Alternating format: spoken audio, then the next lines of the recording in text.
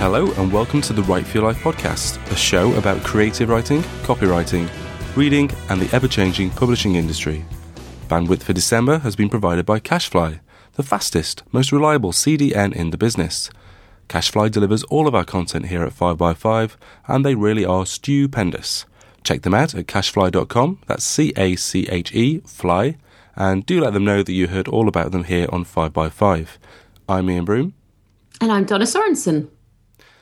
And I need to start this episode of the podcast by warning you listeners that there's a gale a-blowing outside here in Sheffield, in the mid to north of England, and it's causing the window area of my bedroom/office to make some quite haunting noises every now and again. Very spooky. I thought that my sister was in the room with you, and then you just said, no, it's just the wind. That's your sister, the ghost zombie. Yeah. It's I won't let it distract me, but it's quite a cool noise. I mean, that if you could use that for some kind of writing inspiration, not that you should write about it, but just like so absorb the kind of spookiness of it and be like, oh yeah, this is actually a cool place to write. Imagine the idea of someone being sat by a window with a spooky noise coming through the window. I don't think it's been done before. I think that's going to break all sorts of ground. Well, if it has been done before, it's been done successfully. So what's wrong? Why reinvent the wheel, eh? Absolutely. So today we're going to be talking about all manner of things, which is not very helpful to tell you. So let's be more specific. We're going to be talking about Zoella Gate, which has dominated certainly the UK-based publishing press and the mainstream press actually over here in the UK over the last week or so. I don't know if it's hit the US. I suspect it must have done in some way, because although Zoe Sugg is a British YouTube star, she is a YouTube star, which is of course a global thing. So I suspect there are lots of you in the US who do know all about that. Speaking of the US, we have a US-focused sponsor this week, which is Oscar, which is a new and marvellous way to do health insurance. I'll be talking about that later.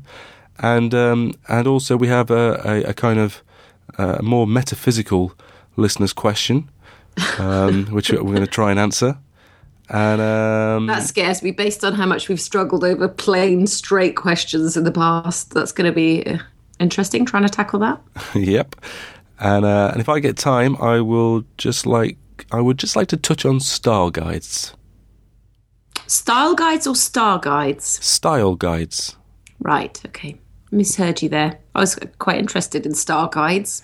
Style guides is, I'm sure that's interesting too, but... Well, I could probably make up some stuff about the zodiac, and it would probably be as truthful as any regular astrologer. Hang on, one of those is a serious job. Which one is it? Astronomer's the serious one. Astrologer. Well, no, we might have some astrologers listening. Astrologer's the one where they say, a man with hair will come and say words and you will feel good. I think that's the Bible, actually. I think that's Christianity. I'm going to have to edit that out. There's no way that can stay in this podcast. I was just thinking that would be, quite an interesting line of work to be in, writing astrological things. Presumably, you'd have to be a very creative writer to get into that. People are employed to do that, aren't they? Still in newspapers, are they? They are. Russell Grant, of course, Mystic Meg. There are lots of famous astrologers. That's coming up with a lot of... Well, you'd have to have a very, very creative mind. That's all I can say. Indeed. So that's offended a few people in the first 4 minutes. So let's move on to some of your news, because you are you're taking on you're looking for there's a job vacancy. Yes, and the deadline's passed for it, but that's killed that topic then. It's not killed that topic. How on earth do you know whether it's killed it or not? Because it's my topic. I thought we were telling people so they had a chance to apply for your writing position. Unfortunately not. And it's very, very tricky with my job position, because first of all, you have to be living in Denmark. Secondly, you have to be fluent in both Danish and English and a writer. That's pretty specific. I'm not sure how many writers who are fluent in English and Danish living in Denmark we have listening to the podcast. but I reckon it's probably just me when I re-listen to it. Which is barely ever. So yes. The reason I wanted to mention that we have been looking at work for my replacement for my maternity cover next year. It's just that it's the first time I've ever looked at other people's CVs with the intention of deciding whether they should be brought in for interview or not. So it's the first time you've been in a position of assessing other writers in a professional capacity with the possibility of actually employing one of them. Absolutely. And like I find that it was a really interesting exercise, just in terms of like, when you're a writer, the cover letter and the CV, I mean, they are absolutely everything. And you would not believe the amount of CVs and cover letters that came in with like multiple spelling and grammatical errors in them. Now, were the spelling errors and grammar problems in Danish or English? In English. And were the people Danish or English? English. These ones. And that was what was the most Were you looking surprising. for them to apply in Danish? No. I mean, they could apply in Danish or English, but I'd say the candidates that were Danish, it was better if they were applying in English, and the ones in English, better in Danish, so that we could have an immediate, obvious chance to assess their other language. I mean, I don't know. What do you think? Can you overlook a couple or one mistake, or should you, none? No, none. In the bin. I mean, yeah, stick it in the bin. I haven't been in your position, although I could be in the future. My new role will potentially see me in the same position as you, and so I haven't been in the past, but I have been very much the person who has been doing the interviewing and having to make the decision. Has very much kind of given me the CVs to look at and give my opinion and feedback, and then they go on and make their choice. And like you, I've seen lots of spelling errors. I've seen just outright grammar disasters and bad formatting. Just really ill thought out CVs that you wouldn't have expected to have come from a writer. And it's like you wouldn't turn up to a plumbing audition and not know your pipes. No, absolutely. I mean, you'd be a disgrace. You'd be sent away. Yeah, it seems with like your cloth cap in your hand. It seems especially if it was the 1940s, which it was in my mind. And also just to feed back in general to everybody, things that might seem obvious, but I mean, people where they hadn't put all of their contact details on, so it's actually an issue for us to get in touch with them. And then you're like, okay, well now, in the bin again. I mean, you shouldn't be having to work to try to find out how to contact people. And when these CVs are coming in electronically, just in terms of like linking to things that people can see examples of your writing, that seems obvious to me. So many people that didn't have anything like that. Well, it's not just because a writer is, really should be able to spell properly and get their grammar right. I mean, we can't all be perfect all of the time. But when it's a job that you're applying for, then and the job is, writing related, then you better get it right. But there's more to writing than this, of course. This is what it boils down to. It's what you've just said. Spelling and getting your grammar right and that kind of thing, and presentation even is one thing. Mm-hmm. But writing is about structuring information in a way that is the most appropriate or the easiest for a reader to sort of take in and understand. If you're a professional writer who does copywriting or writing for the web or whatever it might be, like a huge part of your job is arranging content in a way that makes it really easy for a reader to understand. And then, like you say, no contact details. There is a call to action. The call to action with a CV is get in touch with me and get me in for an interview. And if you can't get those things right in your own CV, then how can you expect someone to give you a job updating a fairly major website in your case? Exactly. And oh, yeah, you're interested in someone that can do this. Look at this. I did exactly that here. Or here's where I did something slightly different, but I think it relates because of this, not just writing in a letter, but I mean, if you're writing online, your writing is accessible. You need to make it accessible to people immediately. Yeah, I mean, it just seems like the basics. So, I mean, this also relates to our conversation a few weeks ago, months actually, where we did our three episode guide to, well, I wouldn't quite call it a guide, but we covered the publishing process and how to approach agents and that kind of thing. And we talked about writing a good cover letter and synopsis, and just making sure that everything was in the right place. It's the same thing. You're effectively, it's like a written audition, isn't it? And the first thing to get right is to make sure that everything is correctly spelled, and that it kind of, it's easy to understand, and all the things we've just said. Yeah. So it's I think it was good. It was really good to be a part of that, because it also it just keeps you kind of up to date with what. I mean, people are obviously looking online as well to get advice about how to put together CVs, and it was quite interesting to see that there was also like trends coming through in the CVs about the way they formatted them and the way that they presented them. With different kind of like graphics instead of like writing what they'd done. They had like you might have pie charts to show how your experience was divvied up and things like that. So it was very interesting. Indeed. Well, good luck with that. I hope you find someone. It's a shame that it won't be a listener of the show. Or maybe it is. Maybe a listener of the show has applied for that job. Yeah. Maybe they're sitting there thinking, damn, I forgot my telephone number on it. Indeed. Yeah, great. So that I've been very busy at work. And I'd also just like to say that I've been caught up in an absolute nightmare making my own Christmas cards again this year, which I normally love. It's taken me 3 weeks. So think carefully, people, before you go down that path of making Christmas cards yourself. I've seen some evidence to suggest that the process may have been hindered by the involvement of your 2-year-old daughter. Is that correct? Hey, have you got my Christmas card? No, we haven't got the card. I just saw a picture of her helping you with them, because I know. Oh God! Yeah.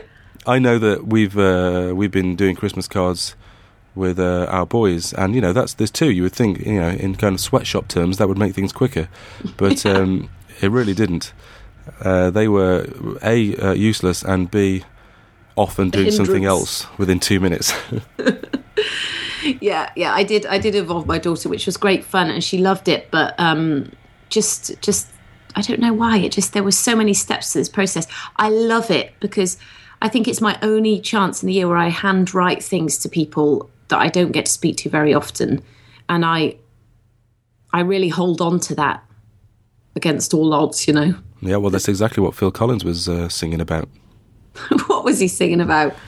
Just the difficulty with Christmas cards, it's against all the odds for him. What on earth are you going on about? Come on. I've been out of the UK too long. That was a brilliant joke, and you have completely trashed it. Against all odds, the Phil Collins song, extremely famous. Can you sing it to me? Oh, take a look at me now. Oh, yeah. Is that the one? Yes, that's the one. Right. Well, how on earth am I supposed to know that's called Against All Odds? Well, I think the rest of us did. Great. Okay, well. Oh, dear. So good. Doesn't change the fact that it is still wonderful to write Christmas cards, and I hope that our listeners are going to receive one. Send me one. No, I don't. We're going to get you back on the birthday card subject. I didn't mean to bring up that. Oh, dear. No, but I hope people are still writing them. Yeah. I give a small donation to charity instead. What, instead of writing Christmas cards? Yeah, it's not true. I don't do either. But I should.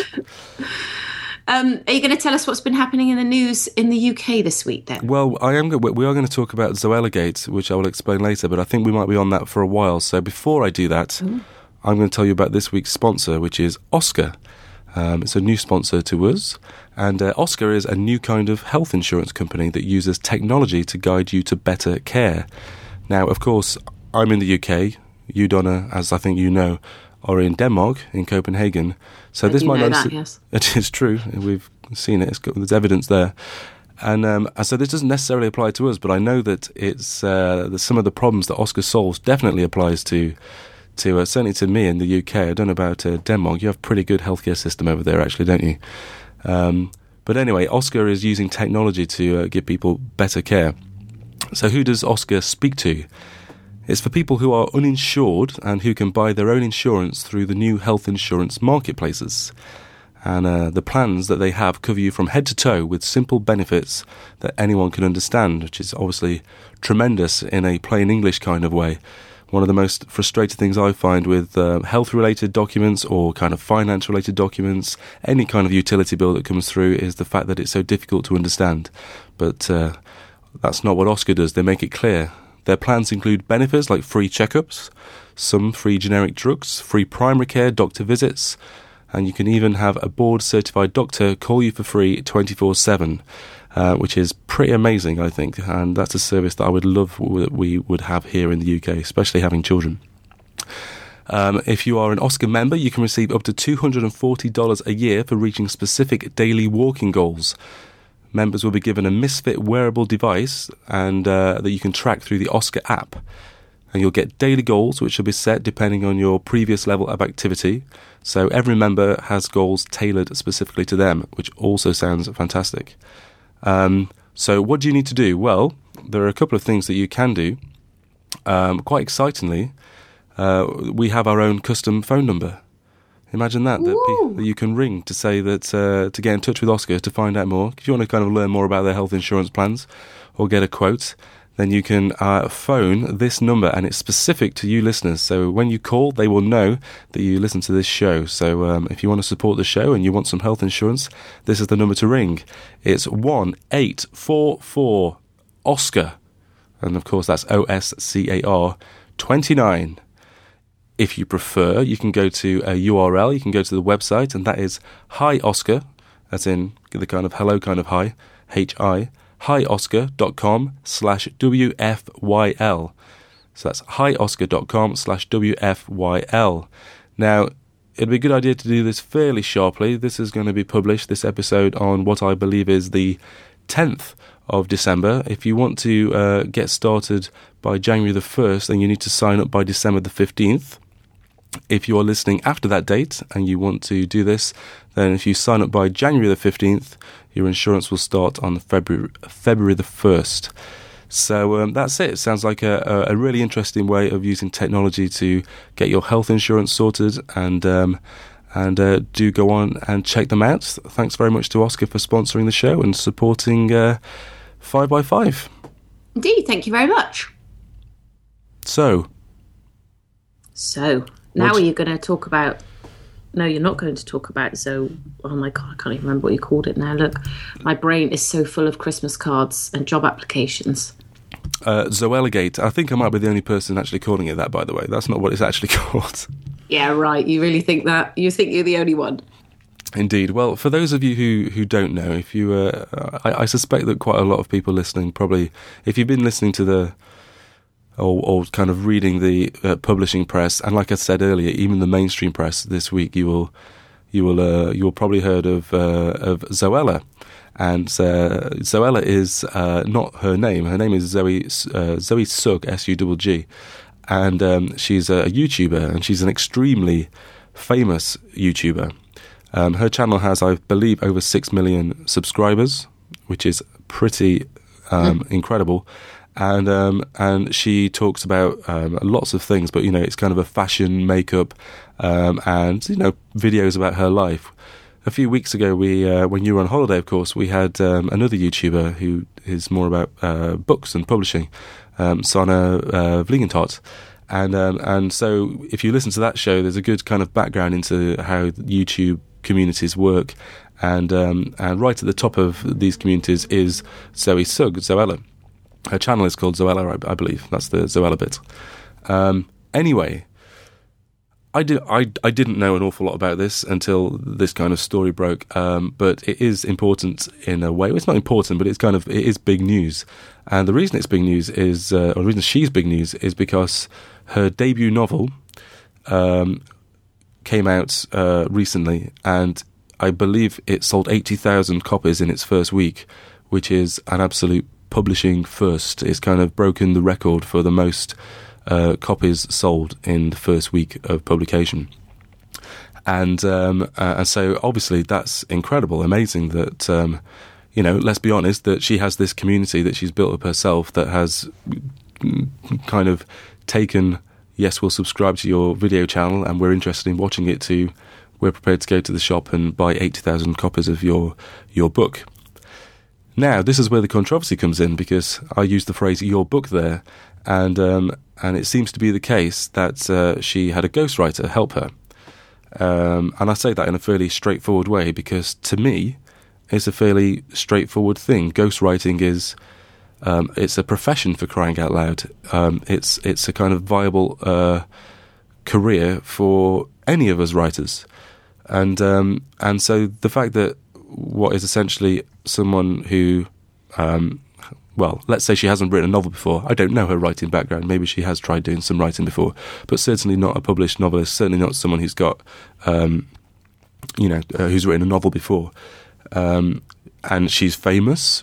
She's very wealthy via her fame now, and she has this huge publishing deal with Penguin, and they got someone to write her book for her.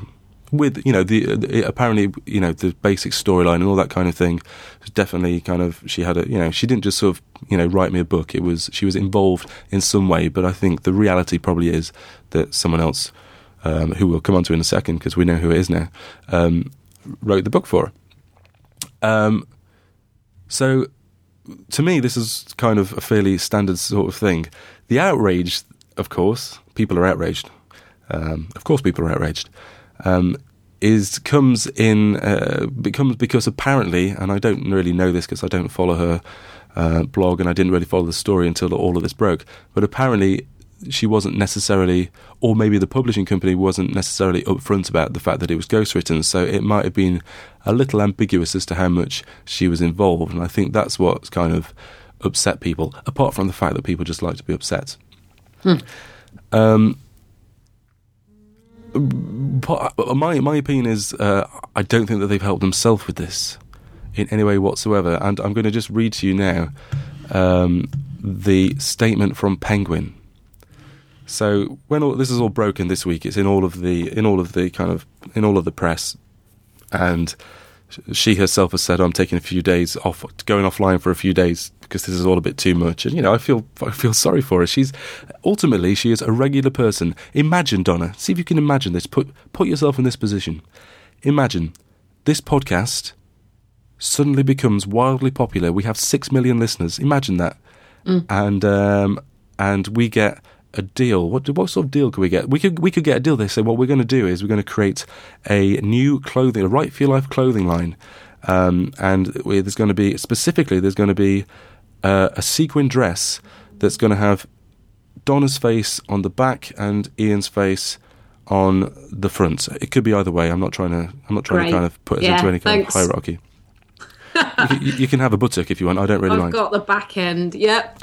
And someone says, we'll give you a fashion deal, as I believe they're called, and we would say, oh, that's tremendous, and we might say in the meeting, we might go, do you know, I've not designed an awful lot of sequin dresses before, and they say, it's all right, someone will help you out, it'll be fine, and lo and behold, the sequin dress comes out, and it's London fashion show beckons.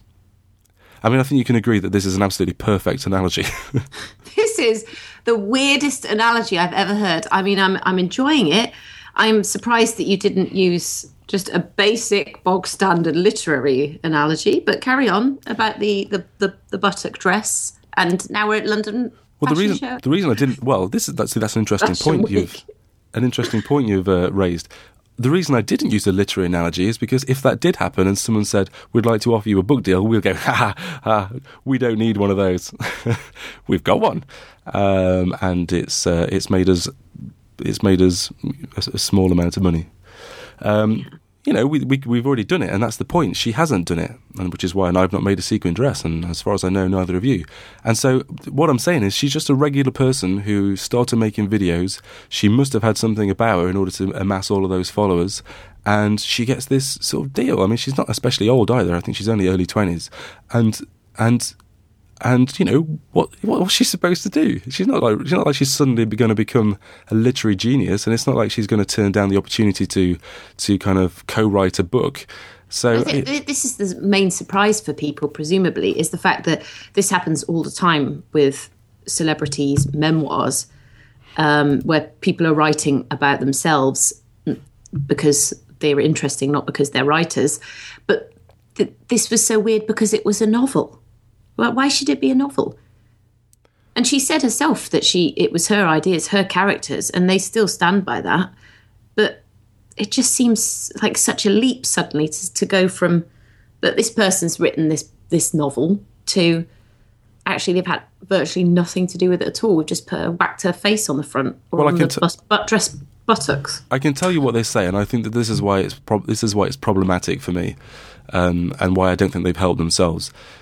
So the person who it turns out now, and she's written a blog post just this very evening, I think, it's Siobhan Curum, who I don't know, but she's an author who's written several YA books herself and has ghostwritten various books.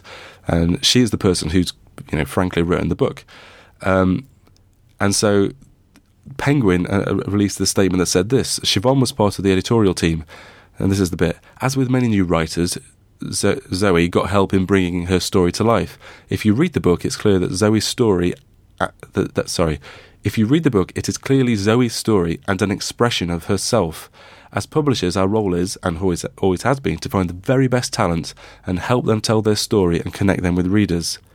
Talented YouTube entrepreneurs such as Zoe are brilliant at understanding and entertaining their audience. For her first novel, Girl Online, Zoe has worked with an expert editorial team to help bring to life her characters and experiences in a heartwarming and compelling story. I mean, half of that is an advert for the book, which is frustrating. But the idea that if you read the book, it's clearly Zoe's story and an expression of herself, I mean, that's fine. That's totally fine. I get what they're saying. And like I say, I don't think it's Zoe Suggs' fault in any way, really. But if the publisher was just a bit more honest and just said, yeah, it was ghostwritten, and people have their books ghostwritten, celebrities have books ghostwritten all the time. But the whole idea, this is an expression of herself. Well, I know what you mean, but that's not... the expression of herself's going a bit far, but it totally can be her story. If it's her story and her characters, she just hasn't written them. But the idea that this was the bit as well, a publisher's role is and always has been to find the very best talent and help them tell their story and connect them with readers. That's not I understand the publisher role is and always has been, to find the very best talent no matter what they do. Oh yeah, we'll get a judo fella in and we'll have someone who's cracking it out of the army. But Ian, you talk so much about the fact that publishers are really slow to adapt in this environment, and that there is just sounds like a massively broadened mission, which actually takes everything in and says we are open to all of these things. Yeah, I get that, I understand that, and I don't have any problem with what's been done. I don't have a problem with a famous person having their book ghostwritten. I just think that now that people are being a bit daft about it, and I think people are being ridiculous by being outraged. I mean, who cares? But and frankly, those book sales will help pay for books like mine and yours. That's the reality of the industry. But I just think just be a bit more honest about it. Don't turn your explanation into an advert for the book. But I think it's for not for other writers or for the industry or for anything like that this publisher should have been more honest. I think it's for young readers because this book is blatantly targeted to young girls who are going out to buy this thing because it's written by her for no other reason, not because it's an interpretation of her characters and blah, blah, blah, all that stuff. So in that respect, I think, it is completely taking young girls' money when it's not, well, you know what I'm saying, right? I mean, it's probably, it could well be quite a pretty good book. It's been written by someone who knows what they're doing, and it's about cyberbullying and that kind of, it's a very sort of current topic. So it's, I can totally understand why people would buy the book. But I just think, first of all, everyone should get off her back. But that's not why people are buying the book, though. Well, people are buying the book because it's hers, but it's not like it's a. I've not read it, so I don't know. But I don't think it's necessarily like a vacuous kind of book. It's not like Kim Kardashian's book of Instagram pictures, which was, I mean. Yeah. But still, I mean, in this day and age, well, it's so difficult to separate fact from fiction online. And when, this is like institutionalized lying to young kids, it's just going to make things harder for them in terms of like actually finding out what is real in their world. It must be weird being a young kid these days. It really must be, having to navigate all this. Yeah, but I think that they do it with ease because that's all they know. These are the problems we had. I mean, God, we're not that old, but we had different things to traverse. Oh yeah, I think you say they do it with these. I mean, when I found out, for example, that our goldfish had died many years before, and my mum had just replaced it with another one to keep me happy. I mean, I was outraged. And this is the same kind of thing. Like, young people now are going to, in 10 years, they're going to say stuff like, what? But that book that I invested like 3 years, I collected all this whatever, and I had the posters, and we had a book club that talked about it. You mean it wasn't even written by that person? That's the same kind of thing, I feel. I don't know if anyone does play some kind of Right for Your Life drinking game, but if they do, they're just having a couple of fingers for the mention of your mum. Who? Oh my God, about the fish. Yeah, totally. Can I add my usual absolutely useless bit of information about Zoe Suggs? Yeah, I don't think there's an S on there. I think it's just Zoe Sugg. That is so weird because when I originally saw her name, I just assumed that she was Suggs' daughter, and then I found out she wasn't, but it's obviously stayed in my brain. Hang on a minute. You're talking about Suggs from the band Madness? Yes. Is Suggs his actual name? I think so. His last name. What are you basing this on? I'm not sure. I don't know. I'm saying it now. I'm not being righteous. I don't know. But I thought he was called Andy Suggs. How bizarre. Let me have a look what Suggs is called. While you're doing that, I will just mention that there's a couple of other fantastic posts. So I'll put all this in the show notes. There's lots of things for you to read. The show notes are where you can go and find links to the things that we talk about. And you can find show notes for this particular episode at 5by5.tv/WFYL/139. And it's an outrage, by the way. Because Suggs, that's not his real name. He's called Graham McPherson. And all this time, my childhood, I was duped by the music industry to think that he was somebody else. So let me get this straight. Suggs from the band Madness is not called Suggs, and he's not Zoe Suggs. He's not Zoe Suggs' dad. Oh, Dad Suggs' dad, no. Even though their surnames are spelled differently. Just to rein this back into the useless bit of information I had about Zoe Sugg. When I read this, I had no idea the story about her book being ghostwritten. I had no idea who she was. I am not into the same things that she's into, so I had no idea who she was. I was not one of those 6 million people that follow her on YouTube. But I read that she comes from Laycock, which is a tiny little village really not far from where I grew up. And immediately, as soon as I found out that she was just an ordinary person. I just immediately saw her as like this could have been someone from my school who was just this thing has like got absolutely ginormous. And I totally understood this thing where she said, she'd retreated from the world, or the online world at least, for a little while, because this is all, presumably you don't want to be caught up in some kind of literary storm. So it was very good for me to see that, actually, she's just a normal person. And for our American listeners, I think you should go on and you should Google Laycock, Google Images, because it's absolutely amazing. You could not get a more English village if you tried. It's been used for lots and lots of films, Harry Potter ones, all sorts of films. It is so quintessentially English. Imagine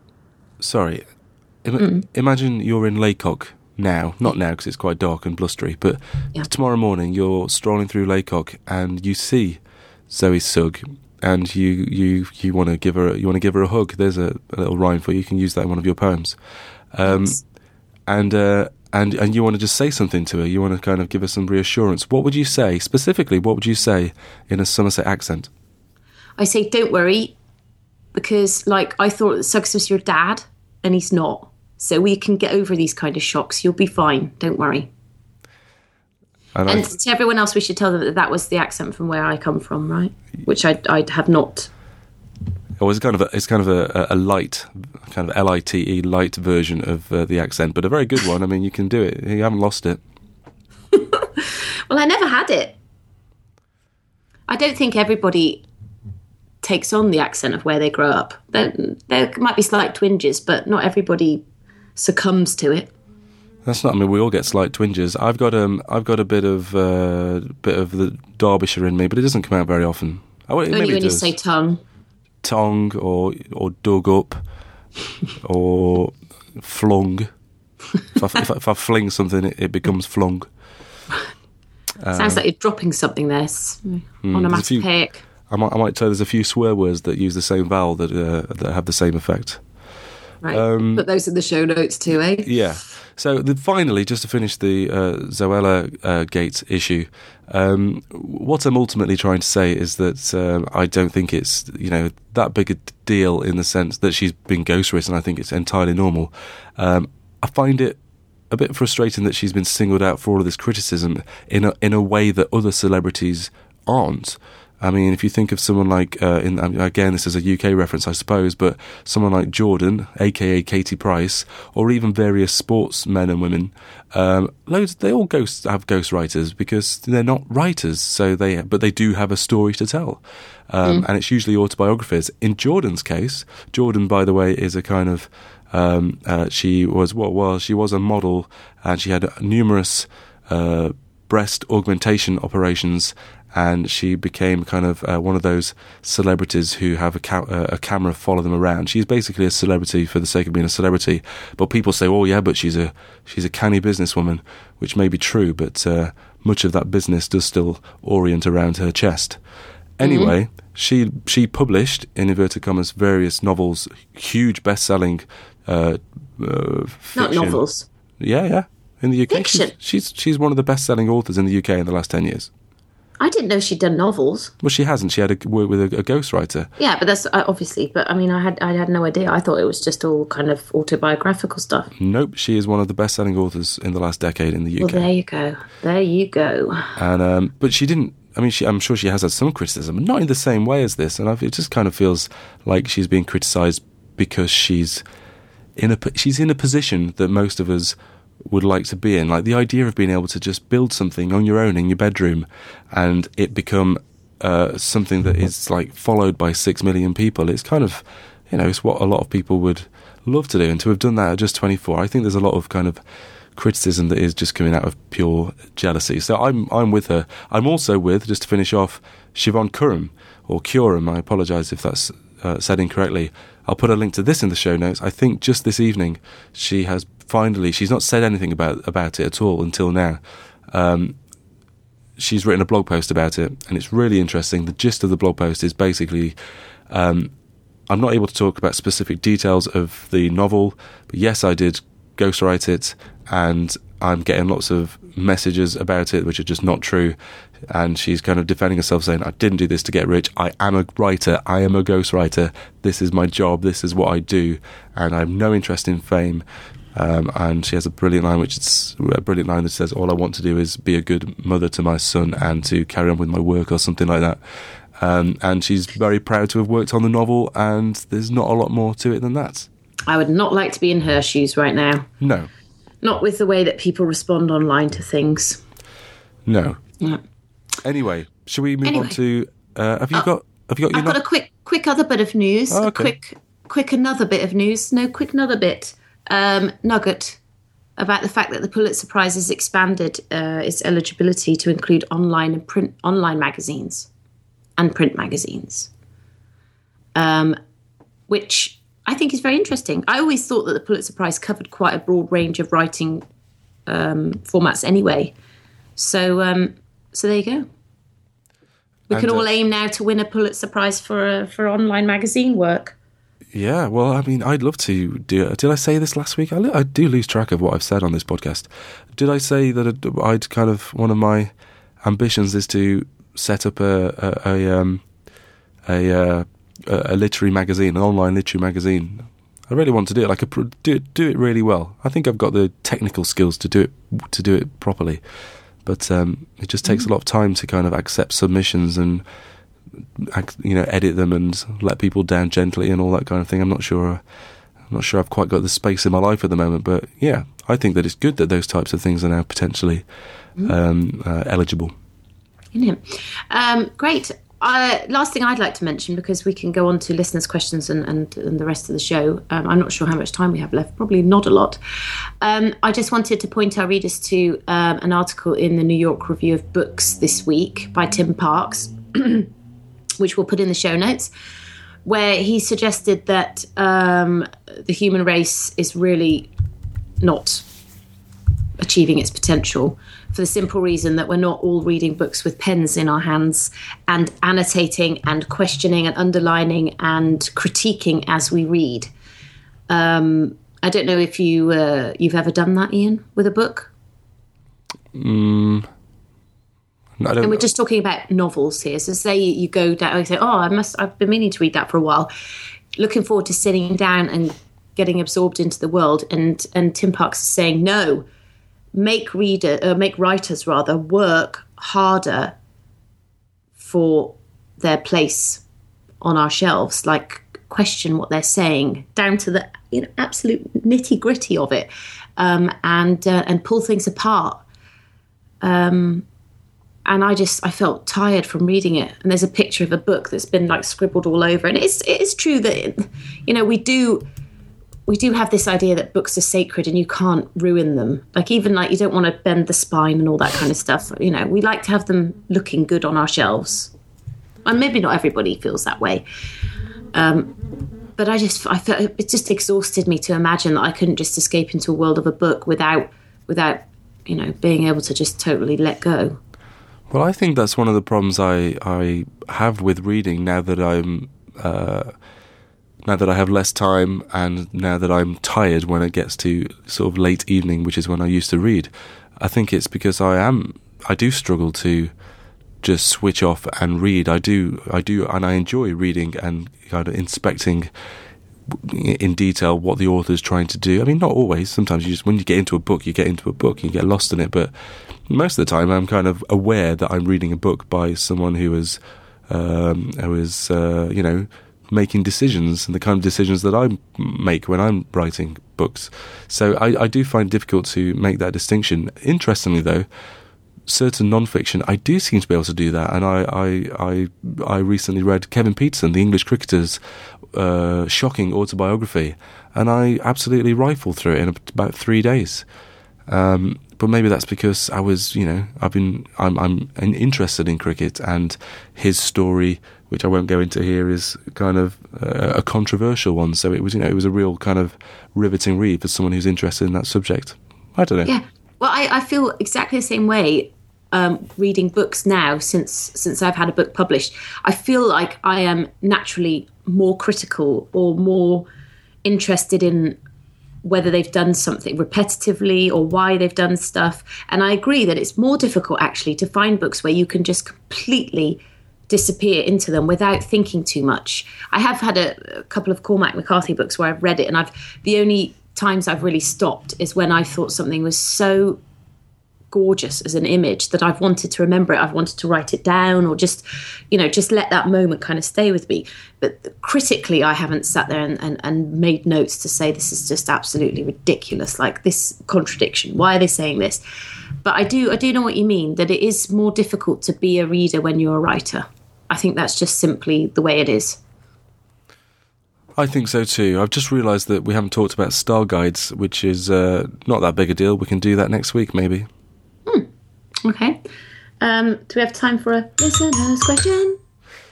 We do, and it's a metaphysical kind of question. If I've remembered the correct use of the word metaphysical, probably not. It's been a while since I did my degree. So as usual, I put out on Twitter. I said, "Has anyone got any questions for us? We're about to record the podcast. Any writing questions?" And at Sweating Commas, Jason Ramus, who has previously been on the show, actually, quite a long time ago, but he's been on the show. He responded with, "How dare you?" And which is a question. And, I sort of laughed and thought, good one, that's a good joke, got any questions, how dare you? And then I thought, well, actually, maybe we can run with that. Maybe that is something that's talkable about, because it kind of reminded me of a conversation I had the previous evening on Twitter. It wasn't really a conversation; it was more of a kind of a 3 or 4 tweet exchange, and it's something that I've been thinking about myself over the last few months, and I've kind of alluded to it before on the podcast, which I'll come on to. But basically, he said, "How dare you?" Now I'm transferring this into a conversation about, how dare we writers, how dare we seek to ask questions from people on Twitter? How dare we write blog posts and expect people to read them? How dare we create podcasts and expect people to listen? What is it about us that thinks that we have the right to put our voice into the world? And I don't know. I think it's a difficult one to answer, and I don't really know what it is in me that makes me not just want to, but really enjoy the idea and the action of creating a podcast and showing it people and saying, listen to this, or even just having a website with my own name in it. Because if I think about it, not many of my friends in real life do that. There aren't many of them. Some of them might have their own company where they might have their company name, and a handful of them may have their own websites for one reason or another. But I can't think of many, and those that do have like their own blog or something like that, they don't think about it or treat it in the same way that me and you treat this podcast, in the sense that we turn up every week and we've got to the point where we're on a network and we have sponsorships, that kind of thing. We take it relatively seriously, believe it or not. And most people don't do that. And so the other conversation I had that this reminded me of was with Erin Feldman. On Twitter is Erin M. Feldman, who I think listens to the show. I'm not sure. I think so. And she was responding to a tweet by definite friend of the show, iMike, who is now the Michael Hurley, who's now the emperor of Relay FM. He and used to do the show with me. He was asking for problems people have when they're creating things, or confidence, and I kind of made a quip, which is half true, that having your novel published makes you much less confident than you were when you had your first one published, something I've talked about on the podcast before. And Erin replied, and she's doing a sort of Kickstarter thing, and she's basically said, yeah, I can relate to that, it's really difficult. And so I replied, I said, and I did it without really thinking, it was only afterwards that I thought about it. I said, just remember that you are doing this stuff at all makes you more awesome than most. And I didn't really think much of it when I said it. But then Erin replied and said, thank you for saying that. And so I thought, oh yeah, maybe that was some comfort to her. And then I thought, yeah, it's true. Like, as I say, like, not many people actually do put themselves forward, start writing stories or poems. And the fact that we do, it's really important to remember that sort of sets us apart from most people, that we are willing and brave enough to actually do that. And I don't think we celebrate our small victories, our little triumphs enough, because it's not easy to do that. Why does it make us more awesome than someone, for example, say there was an Ian Broom who made toilets for a living, and he had a website that was ianbroomtoilets.com. We've got some great analogies this episode, haven't we? And he was actually creating toilets, and he had them up there, and he was describing them, he was showing people his handiwork and things like that. Is that not the same thing? It is the same thing, and I get what you're saying. I'm not sort of saying that writers are better than people who fit toilets, or even plumbers, maybe the same plumber from earlier on. I'm not trying to sort of, or lawyers or doctors. I'm not trying to say that. All I mean is the fact that you are willing to put stuff out there. Most people don't do that. They don't put their art, creative stuff. I'm sounding a bit kind of like a ponce, but artists, musicians, creative people, the sort of people who like me and you, and people who I imagine are listening to this show right now.